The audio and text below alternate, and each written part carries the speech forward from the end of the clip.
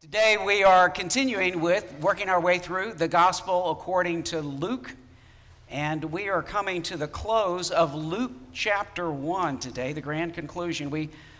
We also touched upon this last Sunday, and we continue today. If you missed last Sunday's sermon, be sure to listen to it later. It supplements and connects with the one today.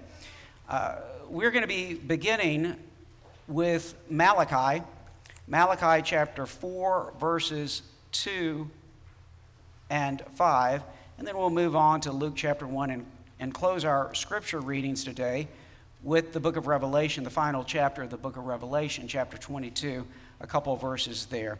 Hear now God's word. But for you who fear my name, says the Lord, the Son of Righteousness shall rise with healing in its wings. And you shall go out like leaping like calves, newborn calves from the stall. Behold, I will send you Elijah the prophet before the great and awesome day of the Lord's coming. And then to Luke chapter 1.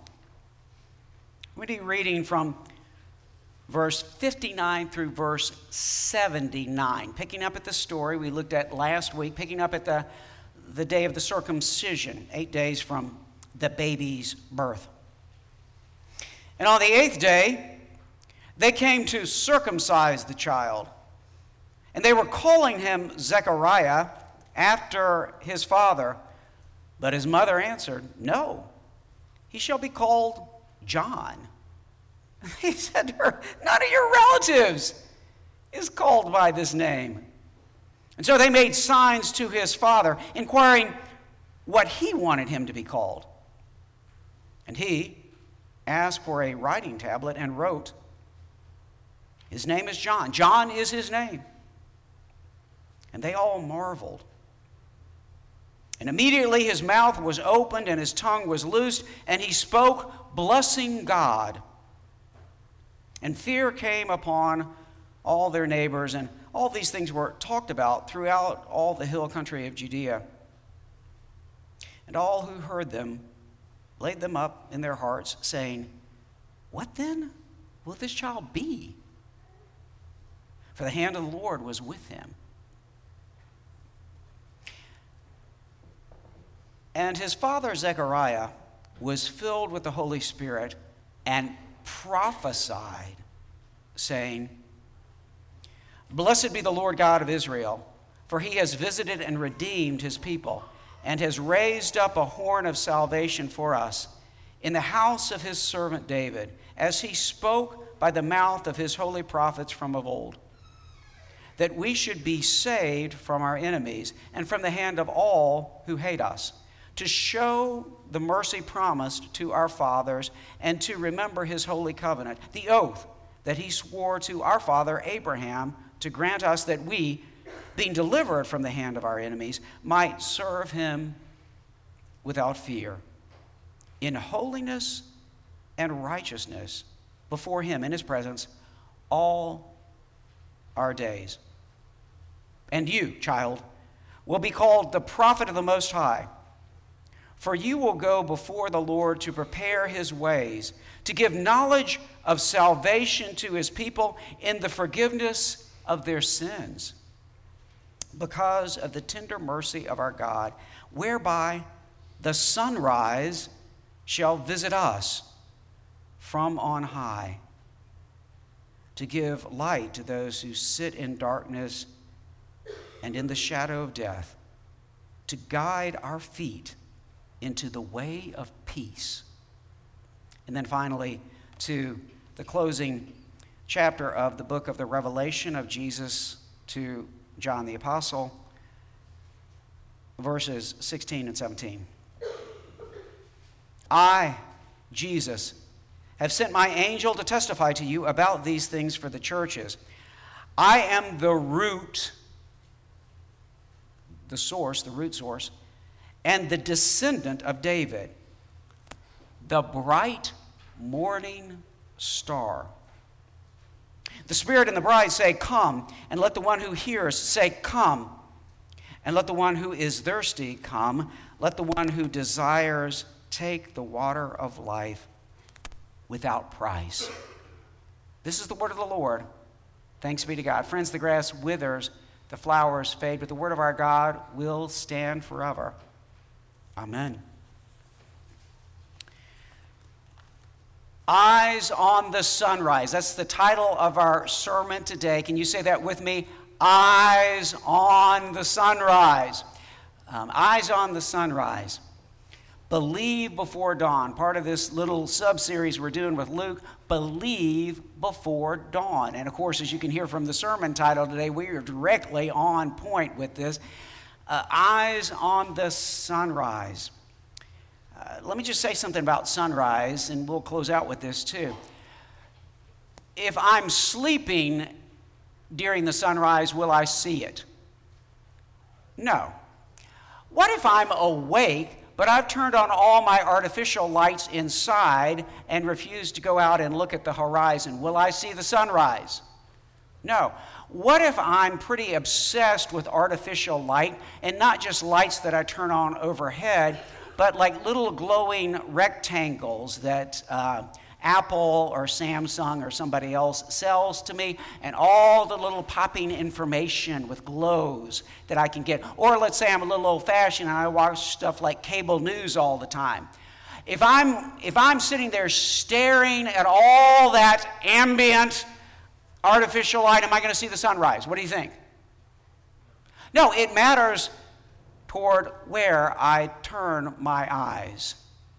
If I'm going to be obsessed with myself and with human-generated advertising and clickbait and everything else, I'm probably going to miss the sunrise. Keep that in mind as we remember the central call of our sermon today, eyes on the sunrise. Is that eyes on my iPhone? No, that's eyes on the sunrise. Now, the echoing question that we had it last week, we have it again today from Luke chapter 1 in this segment dealing with the birth of John the Baptist, is that question of marvel and concern and wonder that the people are asking, what then will this child be? Now, do you hear that? That is a future tense question, and it's a future looking kind of question. What does the future hold? What does the future hold? We think about that when children are born a lot, right? Even the grumpiest old people like me, if a child is born, all of a sudden we get our eyes off of our own navel and maybe off of cable news for a minute or off of our iPhone or Samsung smartphone, and we actually look up and think about the future and what's ahead, right? What will this child be? You think about that when children or grandchildren are born in your family, right? You start thinking about the future. If you're a parent, I hope you're a little bit paying attention to the future, thinking about the future and asking, what will this child be? What will they be? What will new officers be? Today we are going to, as we move toward the conclusion of this service, install new officers for a class of 2025. That's a little bit presumptuous of us.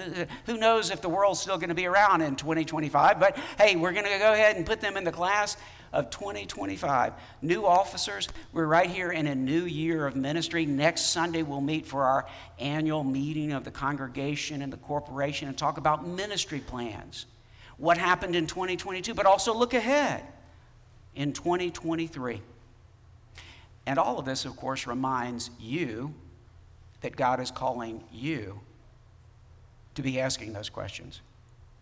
What am I supposed to be in the day and the year ahead? What is God calling me to be? And what does the future hold? Who holds the future for me, for you, for us together? Well, let's remember where we are in this series and learning from Luke. Look back to look ahead. That was after a couple of introductory sermons that we did for Luke, and the overarching structure and the theological message of Luke. When we opened this year on January 1st, you'll remember the first sermon as we really began to move forward in the book. Look back. to look ahead. Look back to look ahead. It's January 1st, and it pretty much speaks to every day we live. According to Luke's gospel, according to the New Testament, according to the whole Bible, in order to look ahead, we also do need to be aware of what has come before. We need to look back in order to look ahead, not just on January 1st, but every day we live. So let's remember this. I've pretty much already given you the answer, hinted pretty strongly, and you've been told this for about 5 Sundays now. What does the name Zechariah mean in Hebrew? Yah is short for Yahweh. That's the Lord. Okay. So what does it mean? Zechariah. Come on, folks. The Lord does something. What does he do? The Lord remembers. The Lord remembers. Remember, I've already kind of covered this in 2 or 3 sermons. Does that mean that the Lord God is senile? Kind of, he needs to be, he needs to pull up some memory bank on this? No. This is covenant language. Like when the Hebrew people cry out from Egypt, and the Lord remembers his covenant with Abraham, Isaac, and Jacob, and says, I'm going to save those poor folks. The Lord remembers. When we come to a table that is a table of Jesus Christ, what are we called to do? We are called to remember. It's covenant language, okay? So the Lord remembers, which reminds us that God is what kind of Lord? He's the covenant Lord. The covenant Lord who remembers his covenant. Now, there are a lot of people who make you promises that seem to forget them. Children will remind parents. If parents make a promise that they don't come through with, will your children remember? Children have really good memories. Do spouses have good memories sometimes? Yeah. Well, here's the thing. A lot of times we don't come through with our promises. Politicians, the ones we elect and send to Washington, D.C., do they come through on all their promises? No, they kind of seem to forget some. The Lord, though, remembers. Isn't that awesome? He's a truly covenant God. So God is the covenant Lord, which means he gives promises, and he does what with the promises? Moves on from them? No, he fulfills. He fulfills his promises. So go back to the December 18th sermon on Luke, which pretty much introduced the theological sweep of Luke and the fact that Luke is writing to Theophilus saying, I'm writing this so you'll know what has been fulfilled among us. The promises, sweeping all the way through the scripture. Fulfilled among us. Fulfilled. He gives promises, he fulfills them. Let's go through what we looked at last week, just briefly remind you of the sequence. It is certainly a sermon unto itself, but just kind of 5 moves here that we covered with the story of Zechariah's son John being born. Number 1, Zechariah, in obedient faith, writes, John is his name. Now, all the culture and all the friends and family, all those helpful friends and neighbors and everybody, they are all trying to get Elizabeth and Zechariah to go along with the typical traditional customs and the way we do church around here and the religion and say, no, his name's got to be Zechariah Jr. Come on, you're an old man anyway. You got to get somebody named after yourself before you go on to your eternal reward. But Zechariah, what does he do? He remembers the Lord, just like the Lord remembers him. And Zechariah and Elizabeth are having none of it. They say, no. His name is not just the Lord remembers. His name is the Lord is gracious, or the Lord's gracious gift. Yochanan. His name is John. The Lord is gracious. So they don't forfeit the gift of God's grace. That's what we're being told. We talked about that last week, right? So, in obedient faith, he writes, John is his name. His speech, Zechariah's speech, is restored. It's set free. His mouth is open, right? His tongue is loosed. And flowing from that's, by the way, something for our officers and for all of us to understand. When we trust in God and obey God, God gives us the opportunity to speak his word profoundly to others. Isn't that awesome? Yeah. So, flowing out of that, Zechariah, what are the first words out of his mouth? Does he talk about himself and what he's been experiencing for the last 9 months? No. Does he talk about the baby? Parents of newborns, pay attention to this. Expecting parents, pay attention to this. Is his main focus on his own baby? No, of course he's going to turn to his own baby, but the main focus, believe it or not, there's somebody else more important in the room than the baby. And who is that? God. So his first words, this is awesome. Zechariah's first words when his baby, that he can speak about, his newborn baby, is he blesses God. Blesses God. Before even speaking about baby John. Then, number 4, because of this and flowing from this, he is filled with the Holy Spirit. So he's going to be in the mode of a prophet. He's in the calling of a prophet now. And he, number 5, proclaims his psalm, the Benedictus, on which we're primarily focusing today, the Benedictus. Now, Benedictus is kind of like I told you about the Magnificat. You're talking about the incipit line in the Latin, from the Latin Vulgate. Benedictus Dominus Deus, Yisrael. That's the Latin first line of the classic church traditional Latin interpretation from this scripture. So that's why we call it the Benedictus. It is a praise and prophecy psalm in 2 parts. But let me tell you this, as we get into what this is, you need to understand this.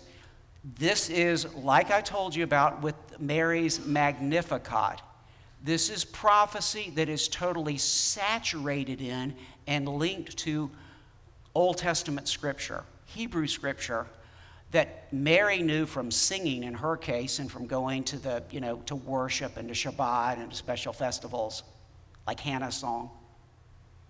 Zechariah, think about Zechariah. This is a priest. This is a man who has access to scrolls and has probably memorized most of the Old Testament himself. He's silent for 9 months. Do you think he's not only thinking about what Gabriel has told him about his son in the bigger picture, but also meditating on Scripture for 9 months if he can't talk? What do you think? So this prophecy, this psalm, this is a psalm, okay, that Zechariah is going to give us. It is saturated in Hebrew Scripture, in Old Testament Scripture. And the first line totally is a quotation from the close of Book 1 of the Psalms, from the close of Book 2 of the Psalms, and from the close of Book 4 of the Psalms. We actually opened with today with the call to worship was the close of Book 2 of the Psalms. Okay? This is blessing language, but let me make this clear. This is not, if you've been to Jewish worship services or maybe like a Passover, Seder, or something like that. This is not Baruch Atah language. It's not like Baruch Atah Adonai Eloheinu HaMelech HaOlam. It's not talking to God. It's blessing about God. So this is different. This kind of language, which you'll see at the close of Book 2, Book 1, Book 4 of the Psalms, and elsewhere in David, this is Baruch Yahweh Yisrael. Baruch Yahweh Elohim Elohei Yisrael. This is blessed be the God of Israel, okay? The Lord God of Israel.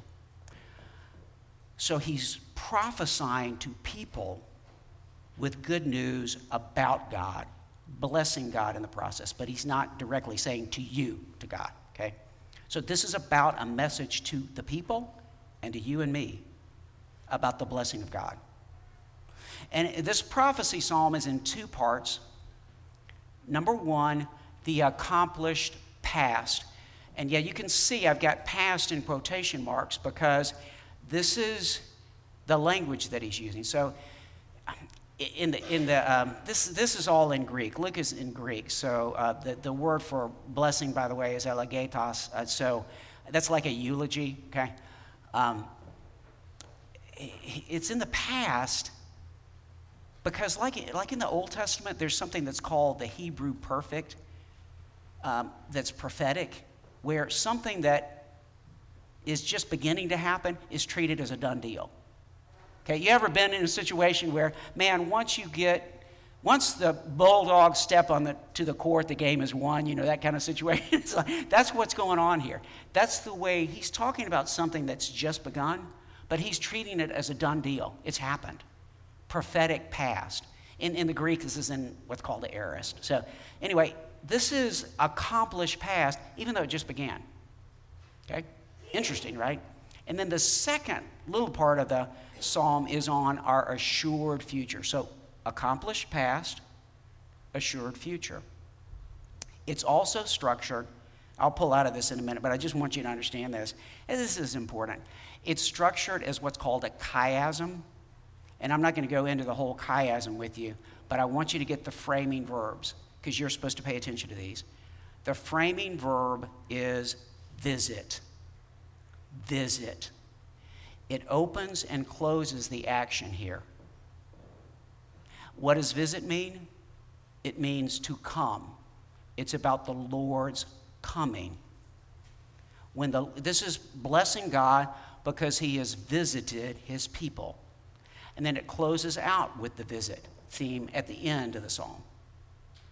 Now, let me explain something to you. In the Bible, the Lord comes when he's going to act in two ways. The Lord can come in judgment and condemnation. Is that good news? Well, probably not for the people he's coming to judge and condemn, right? But he can also come in grace and redemption. And what Zechariah is saying is, hey, folks, I got good news. After a lot of bad times, the Lord has come, and he is coming to redeem. Do you see that second verb there? He is coming to redeem. He's coming in grace. So that's the message. That puts our focus on what the Lord is up to in his coming. Now, let's go into part one of this psalm. Look back and see and bless God for what God is doing right now and has already pretty much made sure is going to happen. Why do we bless him? As I already said, because he has visited and redeemed. He's come to redeem us, not to strike us with, lightning and, banish us to hell. He's coming to redeem us. Salvation has come. That's what Zechariah say. Salvation's come. This is good news. Incredible good news. The ultimate good news. But how specifically and why? How has he come? Why has he come? What's going on here? He's raised up something. He's raised up what? Again, here we are with this question. Is this really about John? No, this is not about John. John's going to be part of the story, but the big deal is John is not the leading actor in this movie, okay? He's raised up the Messiah. The Messiah. Zechariah says he's raised up a horn of salvation for us in the house of his servant David. That's messianic language, fulfilling the promises he spoke by the mouth of his holy prophets, promises to save us from our enemies. This is linking all the way back to God's incredible covenant promises to David, King David. And center point of this in the Old Testament is in 2 Samuel chapter 7. In that narrative, David has decided, I'm going to build he says a house, a beit. I'm going to build a house for God. He means I'm going to build a temple. And God sends word back through the prophet Nathan, no. You're not going to build me a house, in other words, a temple building. But I am going to build for you a house. But God's not talking about a house like we think about. He's talking about a dynasty. And then God says this dynasty is going to be eternal unto the eternal kingdom of God. This is incredible. So look at this. And I will give you rest from all your enemies. There's that rest from the enemies language again. Moreover, the Lord declares to you that the Lord will make you a house. This is the house of David. This is what the Messiah story is all about. This is the ultimate son of David. Now, the Benedictus, part one. So Zechariah is saying the horn of salvation for us in the house of his servant David. So Zechariah is saying, look at the sunrise. the Messianic age has dawned. That's basically what he's saying there. That's big picture. The Messianic age has come. But baby John is not from the house of David. Baby John is from the house of Aaron. He's from the tribe of Levi. He's not even from the tribe of Judah. I mean, a really significant house, the house of Aaron, the line of the priest. But this is not the Messianic house of David kid. So what's the deal? Is there somebody else in our story that to whom we've been introduced, even though he's not born yet, who may be from the house of David? Who would that be? The baby that Mary is carrying. And Zechariah is saying, it's already happened. You want to talk about looking for the sunrise. This is really looking for the sunrise. Mary's a few months pregnant with the Messiah. To show the mercy promised to our fathers and to remember what? What are we supposed to remember? The holy covenant, the oath he swore to our father Abraham. Now, this is awesome. In the midst of the Lord speaking the second time through the angel of the Lord on Moriah, when the Lord says to Abraham, no, don't sacrifice your son, your one and only son, Isaac. He says, by myself I have sworn, declares the Lord, because you have done this and have not withheld your son, your only son, I will surely bless you and will surely multiply your seed as the stars of heaven and as the sand that is on the seashore, and your seed shall possess the gate of his enemies, and in your seed shall all the nations of the earth be blessed. In other words, this is the gospel for everybody. It's awesome. Because you have obeyed my voice. Now look at that. By myself I have sworn. God swears unto himself. But that could potentially imply that there are two persons involved in this swearing or this oath-taking. And it's not Abraham. Oh, wow, we're dealing with the Godhead himself. And we're dealing with the Father and the Son.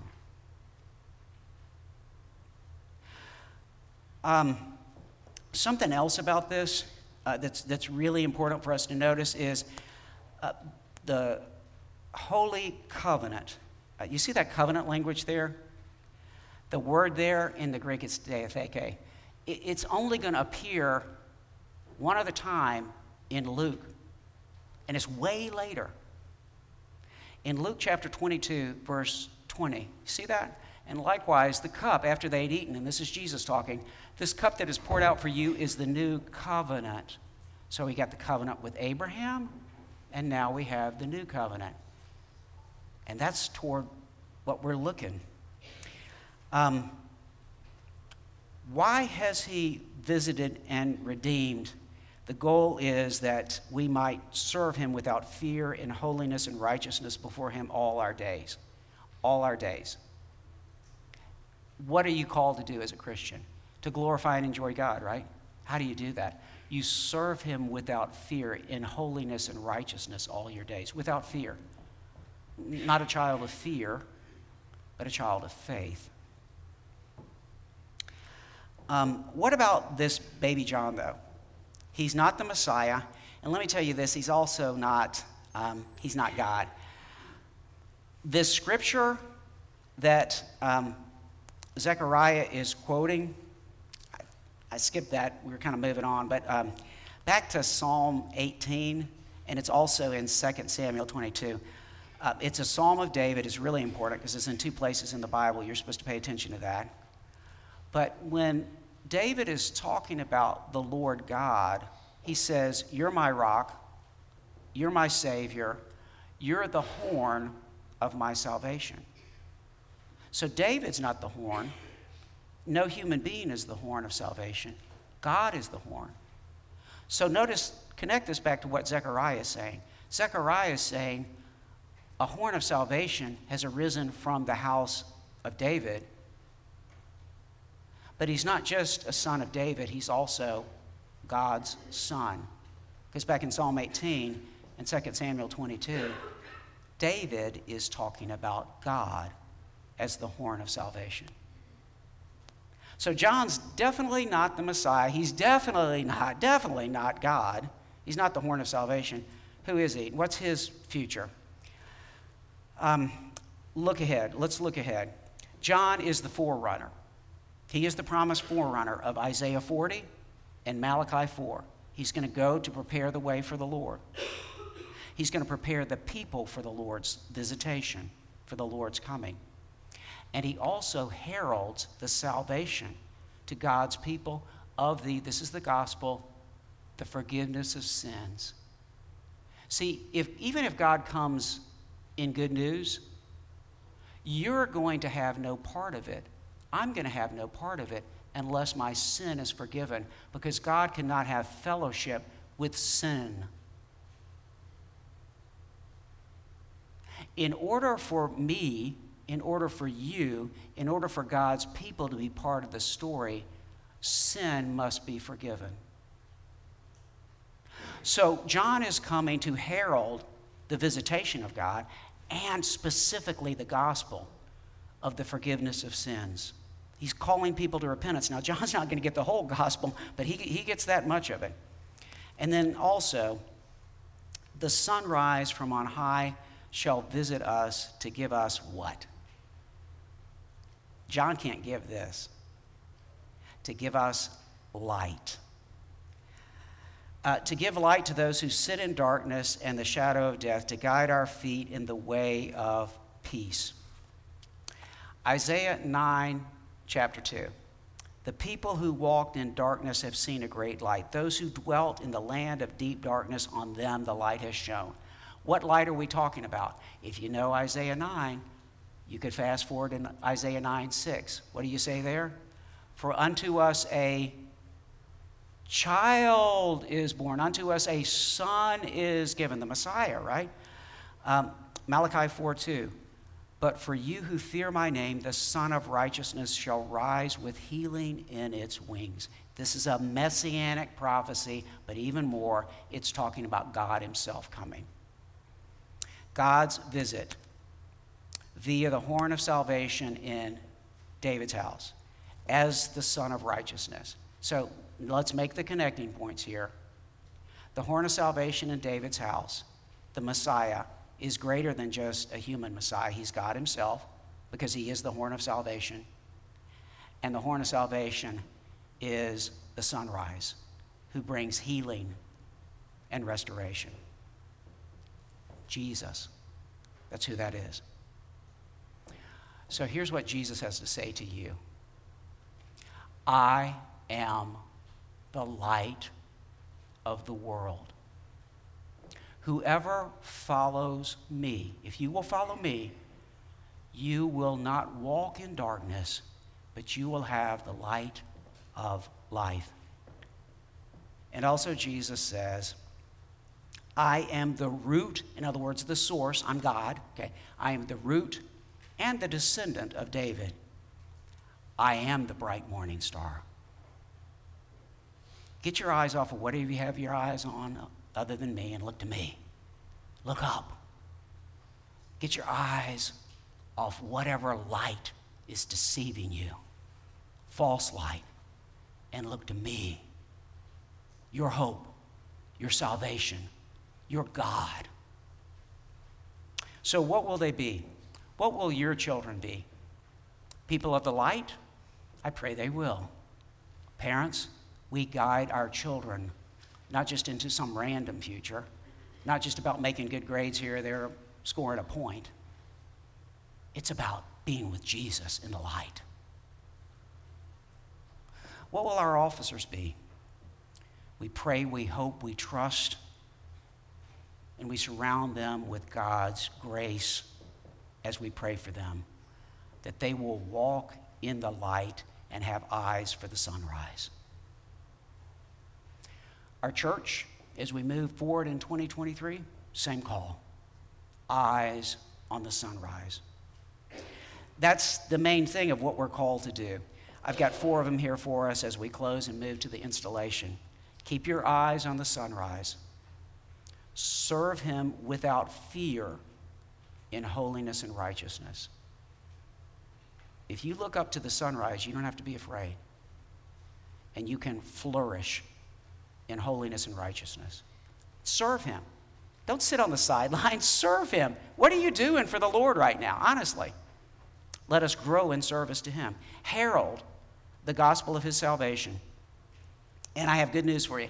As great a preacher as John the Baptist was, you in your evangelism should be far greater. Jesus says this, I tell you, among those born of women, none is greater than John, yet one who is least in the kingdom of God is greater than he. You're a Christian? You've got a bigger herald and a bigger opportunity to share the good news. And number 4, pray for his coming. The New Testament keeps saying over and over again, the Lord loves those who love his appearing, his coming, his visitation. He's coming again. And he is the bright morning star. Let us look to him. In the name of the Father, and of the Son, and the Holy Spirit, now and forever. Amen. We hope you enjoyed this sermon from First Presbyterian Church in Starkville, Mississippi. If you want to find out more about our church and our ministries, please visit fpcstarkville.org. If you'd like someone to reach out to you and maybe grab coffee or lunch to get to know us a little bit better, you can go to fpcstarkville.org/connect and fill out the form there. And if you like what you're doing and want to see more, go to fpcstarkville.org/give to give.